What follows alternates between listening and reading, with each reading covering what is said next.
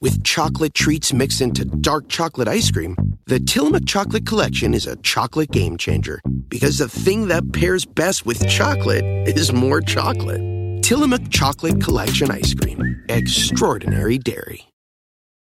On this episode of Plant Killers, we'll explore one nation's most notorious fruit and vegetable killer, bad dirt. What makes bad dirt so bad? The answer? The ingredients. But fear not, true crime enthusiasts. This story has a happy ending. New Miracle-Gro organic raised bed and garden soil. It's made with quality organic ingredients from upcycled green waste like compost and aged bark. Unlike the other guys who can't say the same. Looks like bad dirt's murdering days are over, thanks to Miracle-Gro. Join us next time on Plant Killers.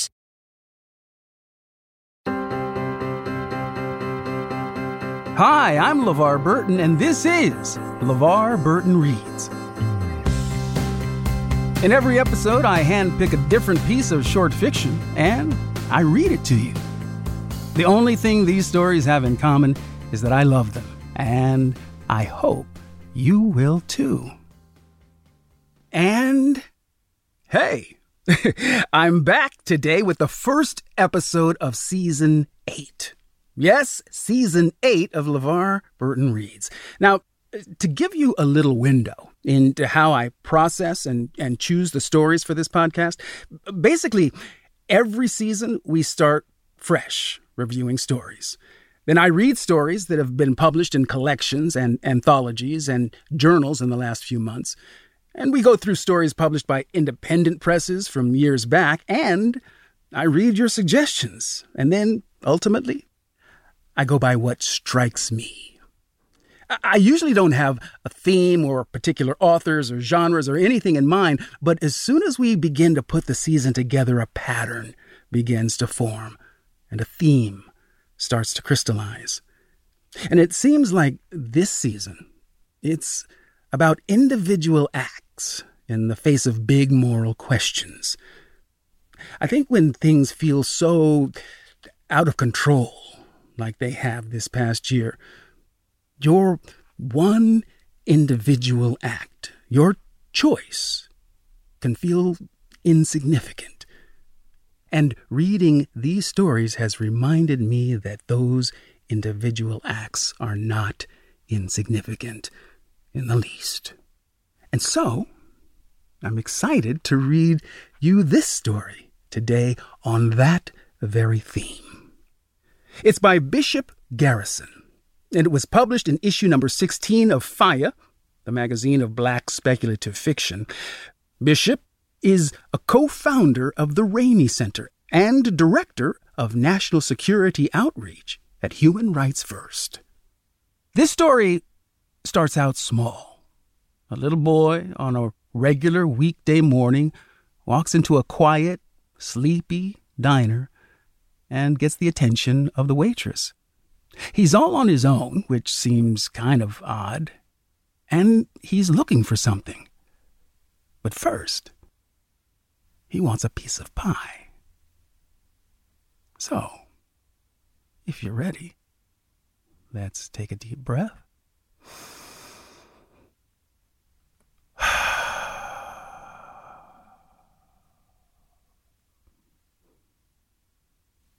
And begin. Silver Door Diner by Bishop Garrison.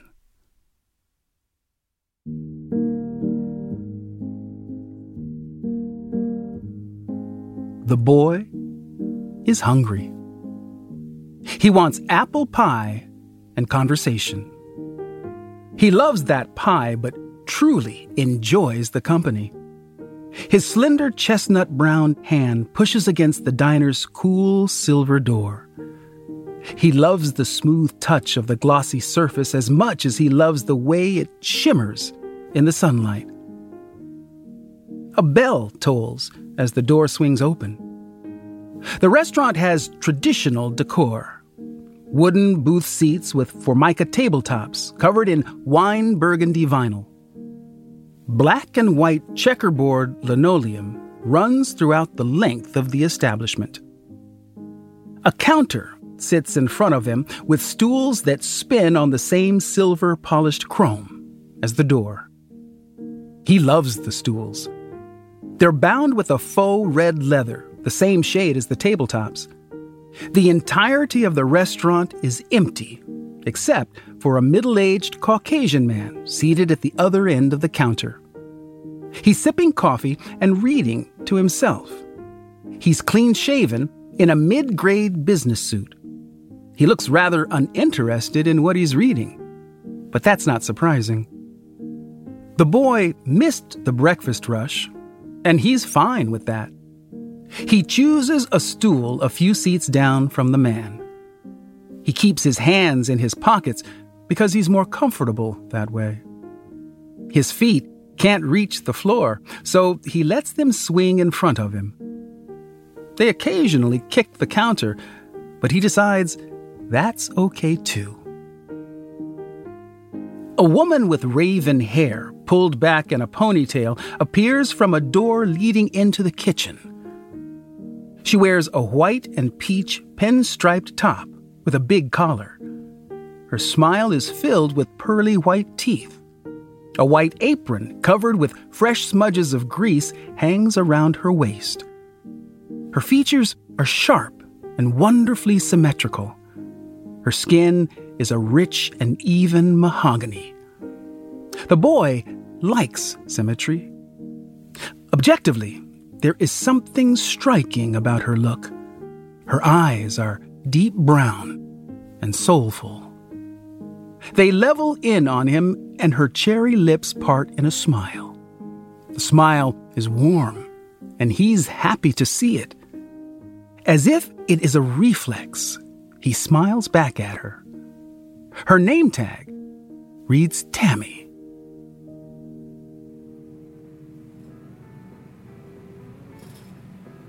Well, hello there, mister. There is a faint hint of a twang in her voice, the remnants of a southern accent that she left behind not that long ago. She surveys the room. The Caucasian man continues to read from his device. The only sounds to be heard are the faded echoes of the city outside. She sees no one else. You here by yourself? The boy nods. Well, I'm not sure that's right. Shouldn't you be in school? No, the boy responds. I'm right where I should be.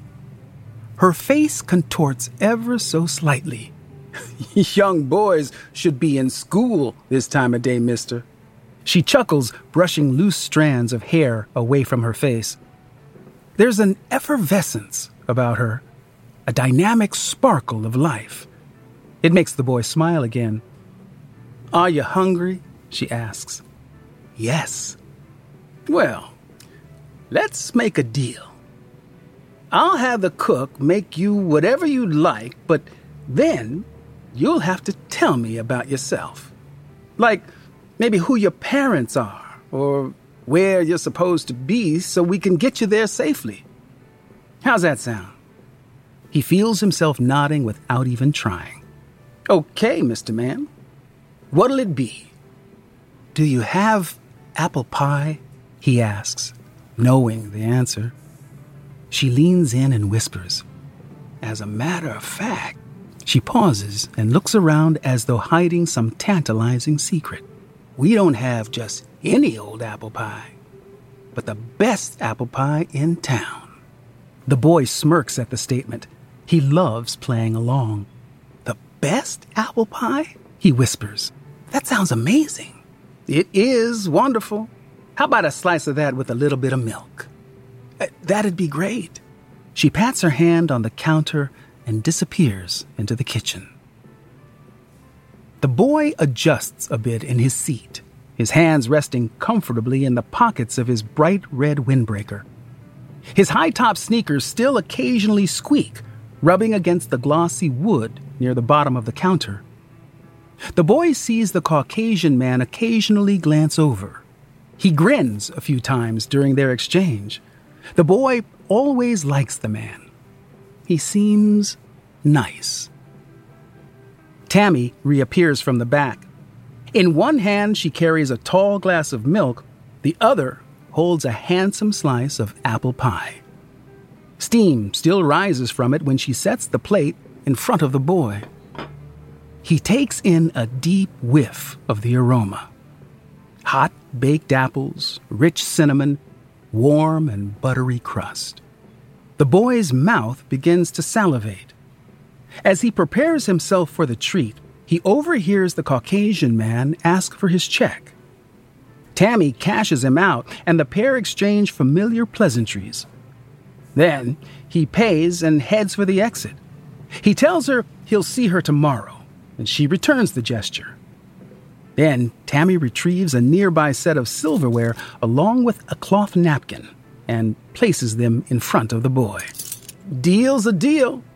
Go ahead, little mister. You get a few bites, then you have to tell me the info. The boy nods, picks up the fork, and digs into the dessert. It practically falls apart in his mouth, the flavors dancing across his tongue. He feels bad for ever thinking of the pie as only above average. Of course, it's the best apple pie in town. In part, it's what brings him back to this place. Into his third bite, she asks him the question again. Always the detective, Tammy is. Okay, young man, out with it. What school do you go to? Where are your parents? He knows what comes next. He always thinks he'll have more time, but he never does. He always thinks it will be different somehow, but it never really is. He places the fork on the counter. He takes a long drink of the milk, then setting the glass back down, picks up the napkin and slowly wipes the corners of his mouth. Returning the cloth to his lap, he looks up and lets his brown eyes sync with Tammy's. I don't have any parents, and I don't attend school. Tammy blinks and nods knowingly. The boy knows she thinks he's a delinquent, a truant, or perhaps a runaway from a foster home. She leans in again to engage him more. Okay, I'm sorry to hear that, honey. But who takes care of you? I take care of me. And I missed the city. So I came back. Missed the city? She asks. You aren't from here? The boy shakes his head. He motions around the room with his hand. Nope. I just like coming here. I missed it. He picks up the fork and goes after the pie again. You had to leave? She asks. Yes and no. Technically, not yet, the boy says between bites. I'm told my work here is complete, so I have to go. There's no more value left in studying it. Tammy is honestly confused. In studying what, honey? The world, Tammy. How this world ended, or will end, depends on your point of view, your perspective. The boy's tone remains calm and flat in that explanation. He takes another bite of the pie. He lets the cinnamon overtake his senses. The buttery crust is flaky and still warm. Tammy examines him partly in disbelief, partly in discomfort. The boy leans across the counter. His windbreaker rustles with a crinkling plastic sound. Tammy pulls away. The awkwardness from her is palpable. He practically sees it hanging in the air between them. I'm not sure the game you're playing here, sweetie, or who might have put you up to it. It's not funny or cute, and I'm going to need you to leave. Her voice is even, authoritative, unequivocal. It always is in this moment. The boy knows she needs some proof that he isn't just some child with a big imagination. Susan Culpepper, 8th grade, in the lunchroom. You made fun of her clothes in front of a group of girls. You said she looked poor and homeless. All of you laughed. At the end of lunch before class, you were in a restroom stall and saw her come in crying. She sobbed for a solid 2 minutes, then she left. You wanted to apologize and didn't. The next week, she transferred schools. You never hung around that group of girls again, and to this day, you regret never telling her you were sorry. You looked her up on social media more than a dozen times. Tammy's eyes are the size of the saucers sitting behind her on the counter. I never told anyone that story. You told it to me. Susan is married now with 2 children in a lovely brownstone in Flatbush, Brooklyn. She's a wealthy author, married to an anesthesiologist. Funny how life works. Writing about the abject poverty she survived as a child made her a millionaire. This world loves its irony nearly as much as it does its war. Tammy shakes her head vigorously. That's not possible, she whispers. She wipes away the tears cascading across her cheeks now. The boy always hates seeing her sad. I've never seen you before in my life. Who put you up to this? You and I have had this conversation on more than one occasion. To be exact, we've spoken 3,285 times. He looks up, realizing she's still petrified in horror. This is something we go through as well. You don't believe me. Then I tell you to go in the back and turn on the television. In exactly 7 minutes, a live report airs about a plane crash in Texas that's killed 14 people, the cause of which is still unknown. Then you tell me you just think one of my relatives had something to do with the crash. That's when I tell you that the gentleman that was here earlier, Oliver Marks, doesn't come here for the marginal coffee or runny eggs. He comes back because he's in love with you. It's something you've long suspected. He has been in love with you since he walked through the door, 1 year, 1 month, and 16 days ago. He's a young widower and doesn't know how to deal with his feelings. He feels betrayed by them, by the fact that he could have affections for someone besides his deceased wife. So instead of acting on those emotions, he comes and he sits and he eats mediocre food so he can simply see and speak to you. The boy returns to his plate, but then he quickly adds, "That's not fair. All the food here isn't mediocre, or I wouldn't keep coming back for the apple pie. It's the best I've ever had." He takes a bite. Tammy's voice cracks as she speaks. Did Oliver? Did he? No one put me up to this, Tammy. I swear. I'm not trying to trick you. If you'd like more evidence, I can keep giving you examples of all you got, she interrupts. No more than you are. Then how do you know all of this? And how can you see the future? The boy only has a few bites of pie left. Sometimes he asks for another slice before delving deeper into the conversation. But today, he believes he's had enough of a treat. We've discussed the specifics of your life every time we've met. Each instance is not identical to its predecessor because I typically ask a variety of questions. At this point, however, there's really no mystery left in it. So, much like Oliver Marks, but without the romantic inclination, I came here today for the pie and the conversation. You don't speak like a little boy.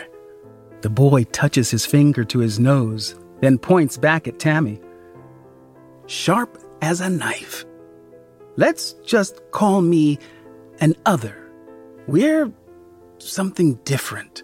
The details would take up the entirety of a conversation.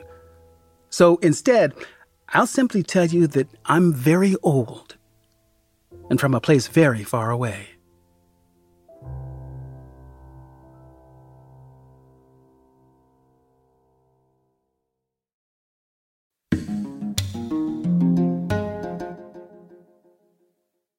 The next generation of influential Black voices can be found on NPR's new collection, Black Stories, Black Truths. Black Stories, Black Truths is a celebration of Blackness from NPR. Each of NPR's Black voices are as distinct, varied, and nuanced as the Black experience itself. And every episode is a living account of what it means to be Black today, told from a unique Black perspective, from Bobby Shmurda to The Wire, Michelle Obama to reparations. There's no limit to the range of Black stories, Black truths. In NPR's Black Stories, Black Truths, you'll find a collection of some of NPR's best podcast episodes celebrating the Black experience. Because stories should never be about us without us. Listen now to Black Stories, Black Truths from NPR, wherever you get podcasts. Imagine bold, naturally aged Tillamook cheddar slices melting over a burger, eating handfuls of thick-cut cheddar shreds straight from the bag, taking a bite out of an irresistibly bold block of extra sharp cheddar cheese. We know you want to get back to streaming, but wasn't it nice to daydream about cheese for a bit? Tillamook Cheddar, extraordinary dairy. If a friend asks how you're doing, and you say, I'm okay. When the truth is, I don't want my problems to burden anyone. Or you say, hang it in there. Because if I ask for help, they'll just think I'm weak. Then this is your sign to call, text, or chat 988 for free, confidential support.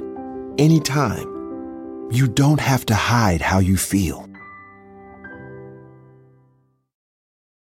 The living room is where you make life's most beautiful memories. But your sofa shouldn't be the one remembering them. The new life-resistant, high-performance furniture collection from Ashley is designed to withstand all the spills, slip-ups, and muddy paws that come with the best parts of life.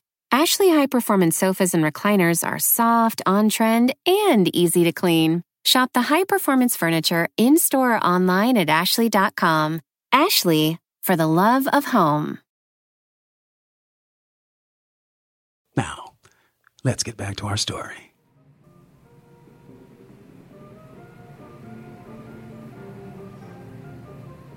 Tammy's grip tightens along the counter edge behind her. For a moment, she appears to relax, leaning forward as though to inquire more about the boy's nature. He is filled with excitement at the potential that she may engage in an action she's never previously taken. An alien, she says, as she's whispered thousands of times prior. The boys' hearts sink. Feels like a pejorative, Tammy. But, all right, it's accurate, I guess. What if I just want you to go away? What if I just scream for Big Mike to come from the kitchen and deal with you? You've done that before. He's in the back engulfed in some morning news sports program. Sometimes just general screaming, sometimes specific yelling for Big Mike, sometimes a combination thereof. When asked, I always leave. He points to the door behind him. If you want me to leave now, I'll go. But you don't want me to leave. Tammy's voice cracks. Oh? Sure about that? She picks up the knife sitting to her left. Sometimes it's been the knife, other times the spatula, but never anything else. She points it at him as though ready to strike. The boy nods. Yup. I haven't presented any threat to you besides knowing a bit about your background and situation. And your curiosity is pushing you to understand that, and you look crazy pointing a knife at an innocent child. You think I want you to answer questions more than I'm worried about you hurting me? I have no interest in hurting you, nor have I posed any physical threat. If I wanted to do that, we wouldn't be sitting here talking about it. But yes, that's what I'm thinking. Her rigidness melts somewhat, but not completely. She moves to the front door and pulls it back. The sun reflects off its silver sheen. She looks up and down the street, then returns her attention back to the boy inside. Knife still in her hand, but now at her side, she hovers near the boy. Why has no one come in yet? We usually have a few more people coming in. Are you holding them back or something? No, nothing I've done. There was an accident a few blocks away. It held up a city bus. We have another 15 minutes before your next customer shows up. A young local newspaper reporter that had a long night. She comes in and has the pancakes. A couple of college students studying for an exam come in a few minutes after that. The world's gonna end? Tammy says in the tiniest possible voice. Her southern roots are suddenly obvious in her accent. This is a regular occurrence, and the boy thinks it's likely due to the stress of the situation. She sets the knife on the counter and takes the seat next to the boy. Ended, he corrects her. A long time ago. But for you, it'll be tomorrow. 3:01 in the afternoon, Eastern Standard Time. Tammy protests. That's not possible. It doesn't make sense. The boy sighs. They've been through all of this so many times before, but this part never changes. He grabs nearby salt and pepper shakers. He lifts the pepper and presents it to her. Today, a small-minded man will feel threatened. He will feel the walls of his dictatorial power collapsing around him. In a desperate miscalculation following a perceived threat, he will launch a volley of conventional munitions at an enemy. Hundreds of thousands die. He hopes it will be the show of force necessary to stabilize his position domestically and abroad. It's not, and it won't. Now the boy lifts the salt shaker in the same manner as the pepper.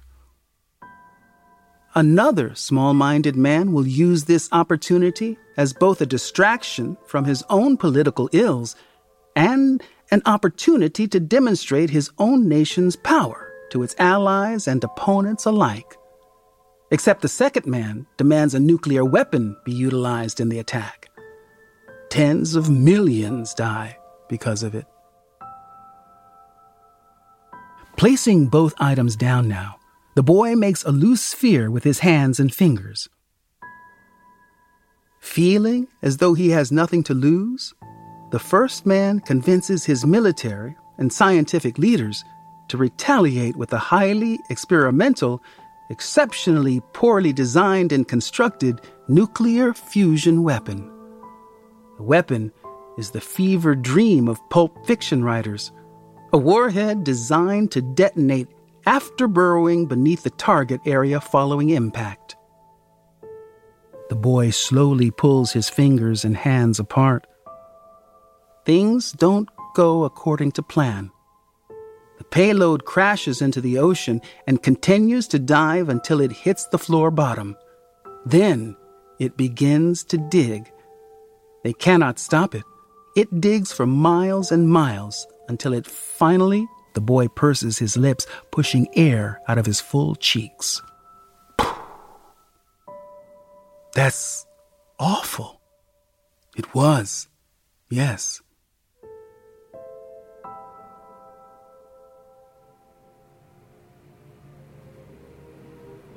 But I still don't get how you're here, if you said it already happened.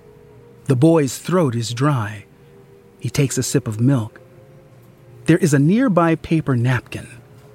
He places the milk down again while lifting the paper just as he has in the past, presenting it to Tammy. I know you were a biology major. Of course you do, Tammy huffs. And physics wasn't your thing. Even after all these years, the boy is still excited to relay scientific theory to anyone willing to listen. He feels as though he's again lecturing young minds, as he did centuries ago. Think of this napkin as space. This corner is where my people are from. This opposite corner is you.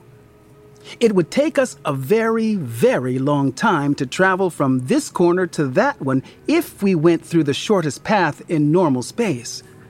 It would be what your people might refer to as relativistic travel. Like the theory of relativity, she asks. The boy nods.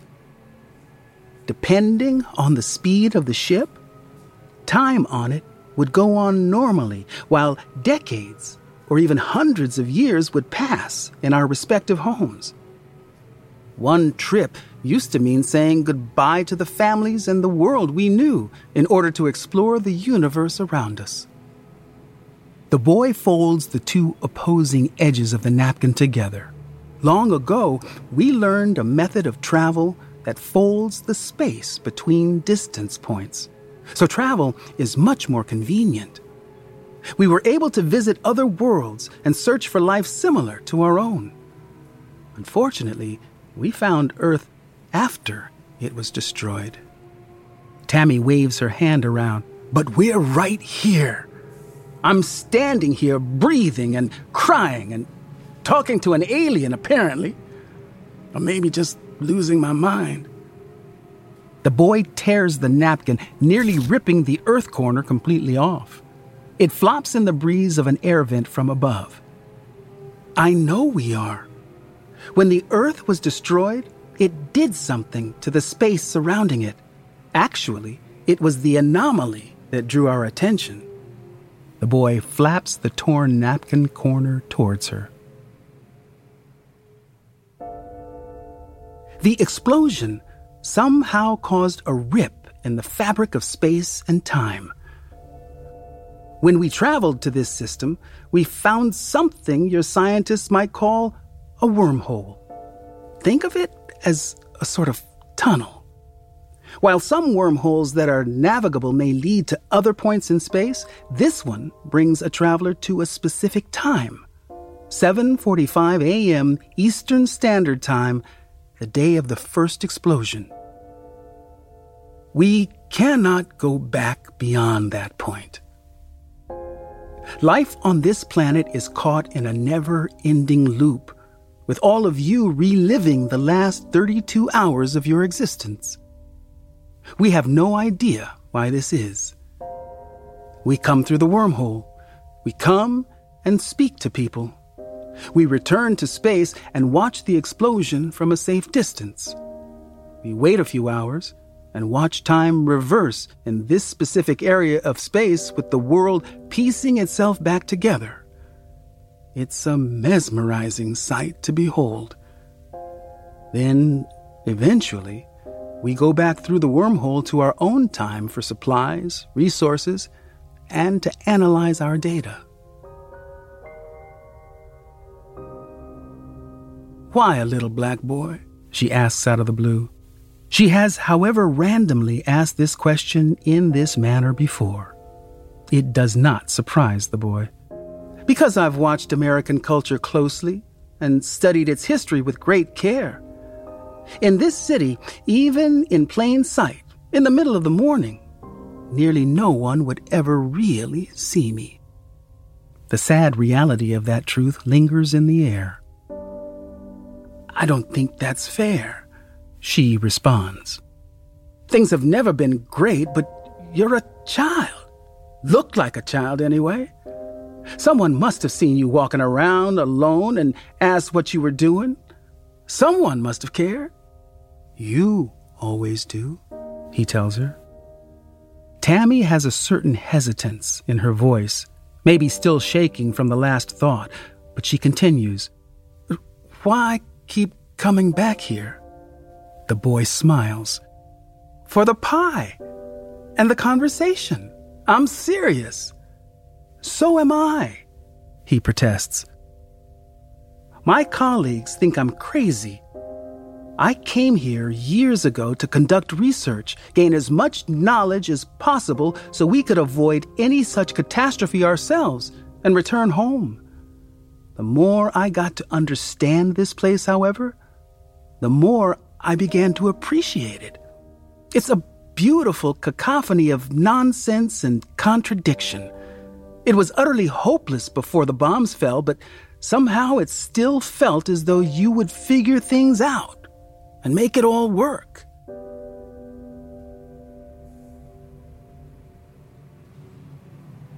Until we didn't.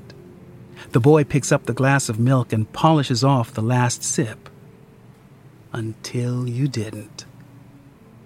Anyway, I wanted to know more, not just about the science and the politics behind it, but something you people refer to as the human condition. Tammy releases a miniature gasp. And I was doing that? Teaching you about what it means to be human? In your own way, yes. We've taken walks, and you told me about growing up in South Carolina and studying biology at Chapel Hill. We talk about falling in and out of love, about family, about what brought you to the city. We talk about everything and nothing here. We really only take a few hours most of the time, but they last for an eternity, so to speak. Anyway, doesn't matter now. Tammy shifts in her position, and for a moment, the boy believes she may get up for some reason unknown to him, and the idea excites him. She looks over her shoulder at the door, seemingly ready to leave, but she does not. Her attention returns to the boy as it has time after time previously. Why not? Why doesn't it matter? She asks him. I've been called home permanently. My leaders believe we've gotten everything we can from this effort. But you disagree. Yes, the boy nods his head, frustrated. He knows in the very depth of his being it's not true. There is so much more to learn from humans, but these bureaucratic decisions were often made with little consideration for the science. Tammy's brown eyes rest on him. He thinks for a moment he can practically feel her staring through his childlike facade, seeing his real image. Then what? She asks, thinking a moment longer. She answers her own question before he can engage. You want to help us. You want to find a solution to the loop, don't you? I've already tried to help your leaders 2,388 times. I've gone against our non-interference policy and had to defend my actions with my supervisors. I was lucky they bought into the scientific research benefits and didn't see the harm in engaging a constantly resetting society. Having viewed your species themselves, they never believed I was going to be successful. They didn't think anyone would listen. And they were right. I've shown up impersonating leaders, celebrities, people back from the dead. I even tried actual religious deities, hoping to inspire some type of change. If showing up as the second coming didn't do it, nothing will, I guess. Tammy breaks into a timid grin, but there's something dark and bitter about it. It's small and sad, but it's there. If anything, it just made things worse before the missiles flew. Nothing stops them. Ever. So with years of data, I've been told to pack up. I wanted a final goodbye with you. So, just like that, that's it? You tell me this wild story. You tell me aliens exist and the world is going to end tomorrow. Not just that it's ending, but it's doomed to repeat the process forever. And you super advanced aliens are just like, that sucks. Bye, y'all. And all of that without any regard for how being the only person on this planet with that information might affect me? That's just it. I think about how you and all your friends and family feel every day. I'll remember you forever, along with our many hours of shared experience. But come 3:01 tomorrow, the world will end again, and you won't remember a thing. The boy stands now. In a moment, the young reporter will show up. She's nice, but never really takes him seriously. He decides to just go. But something in him wants to keep up one small tradition. Something that's just been for Tammy and him all these years. I do have a question before I go, he tells her. For a moment, just try and forget everything we've talked about. Forget everything I've said and just think. What would you do if you knew the world was going to end tomorrow and there was nothing you could do to stop it? Tammy folds her arms and stares back at him.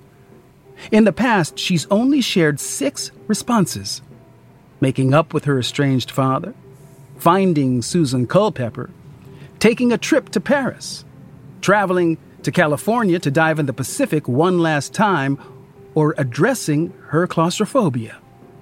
A few hundred times she answers with running a warm bath and drinking red wine. Regardless, 3,284 permutations elicit only 6 total responses. Suddenly, Tammy's head shoots back up. Her eyes are laser fixed on the boy's face. He finds it perplexing, different. His hearts flutter. Tammy unties the small apron at her waist. Then she shouts toward the kitchen. I quit, Mike! I love you! Thanks for everything, but I'm gone. What? Mike's voice echoes back. To the boy, she says, You asked me what I'd do. I choose to live. Oliver works over on 4th and Shire. I'm going to find him and learn about him.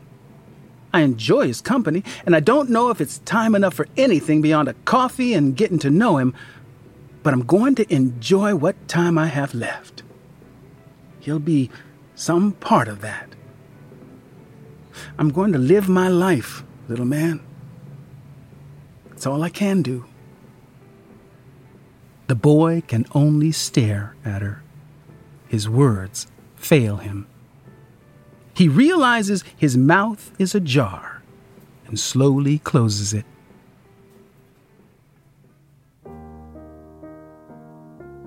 What? She asks him. This is new, the boy tells her. What's new? Your response. You've never done this before.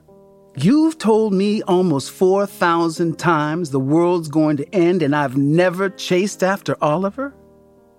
You've never so much as acknowledged what I told you about his feelings, let alone a discussion of finding him and learning more about him, the boy tells her. Tammy throws the apron into the air. Well, hell. First time for everything, kiddo. Without another word, she races out of the shimmering silver door and into the morning sunlight. The boy follows behind her and watches as she hails a taxi. There's something in her beaming smile now he's never seen in all their years of conversation. Once inside, the car merges smoothly into traffic heading in the direction of 4th Street. Maybe they'll let me stay just a little while longer, the boy says aloud to no one in particular. I'm sure we can figure something out.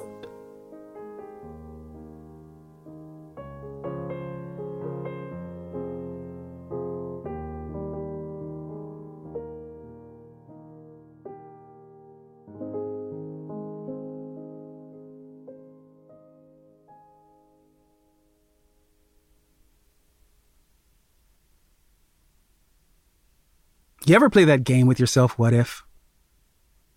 What if Martians landed on Earth, right? What if I was the person to interact with them? You know, I think of all of the speculative fiction that's been filmed over time, all the movies, television shows about first contact. And this is a scenario I've never envisioned before. The idea that intelligent life might come but disguised as a little boy. I mean, we had Invasion of the Body Snatchers, right? And other stories of its like, but there's something about the alien taking the form of a child that just slays me. Because I guess it's so incongruent that all of that knowledge, all of that wisdom, all of that information, all of that advanced beingness would choose to come in the guise of a small child. It just, it takes me out. In any case, if there are any aliens here, and if you do have an intention to appear to me or any of us, please reconsider coming and appearing as a small child. Because that shit would just creep me out. Okay? Okay.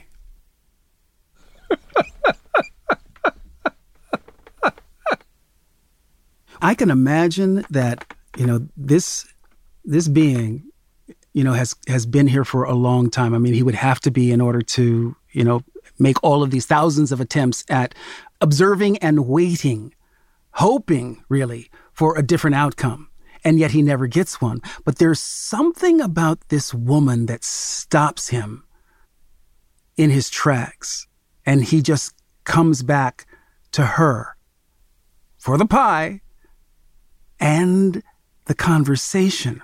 And when he reveals to her for the umpteenth time that this is a done deal, it's happened thousands of times before, and it's going to continue to happen on into infinity. Your world is going to end at a specific time, and here's why. And she gives the same response every time, except this time, right? For whatever reason, it penetrates to a different part of her where she says, you know what? I'm going to make the most of it, and I'm going to seek out connection with another human being. And that's the decision that makes him certain that we are worth continuing to engage with. So what this story really says to me is that it's that part of us that loves that is the only redeeming quality, really, that we have. It's the only thing that this alien was interested in pursuing. And he first did it through this woman, and he invested in her and invested in her and invested in her, sensing that response was in there. Otherwise, he wouldn't keep coming back. But he came back until she made the leap and went for love. That in and of itself tends to give me hope. And I know I would be overwhelmed. I mean, how can you possibly sit still knowing that tomorrow at a certain time, the universe will cease to exist, right? I'd be freaking out. But the idea that she seeks out connection, that makes sense to me. And therein lies the beauty of humanity. It is, at the end of the day, our capacity to love that keeps us coming back for the pie and the conversation.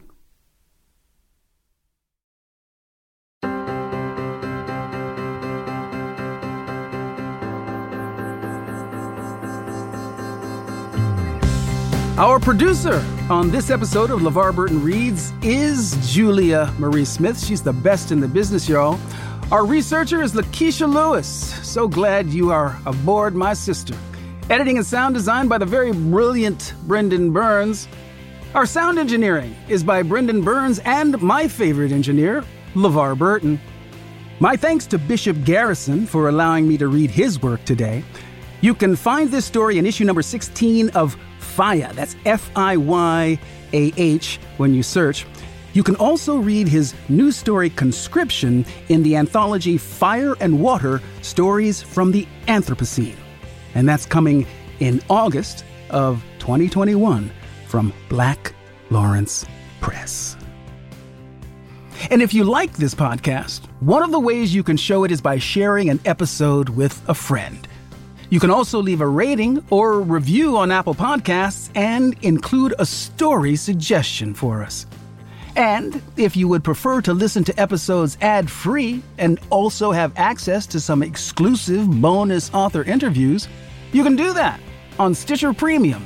Go to stitcherpremium.com/LeVar to start your free trial. LeVar Burton Reads is a production of Stitcher. Our executive producers are Josephine Martirana, she's the boss, and yours truly, LeVar Burton. And I am LeVar Burton. You can find me on Twitter at LeVar Burton, LeVar.Burton on Instagram, or my website, LeVarBurton.com. I'll see you next time, but you don't have to take my word for it.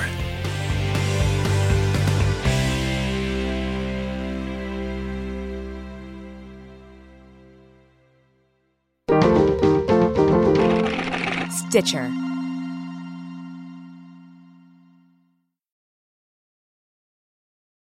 If a friend asks how you're doing, and you say, I'm okay. when the truth is, I don't want my problems to burden anyone. or you say, Hang it in there.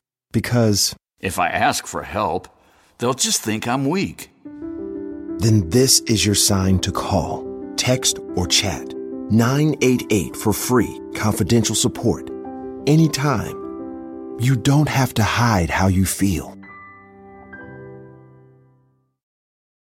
On this episode of Plant Killers, we'll explore one nation's most notorious fruit and vegetable killer, bad dirt. What makes bad dirt so bad? The answer? The ingredients. But fear not, true crime enthusiasts. This story has a happy ending. New Miracle-Gro organic raised bed and garden soil. It's made with quality organic ingredients from upcycled green waste like compost and aged bark. Unlike the other guys who can't say the same. Looks like bad dirt's murdering days are over, thanks to Miracle-Gro. Join us next time on Plant Killers.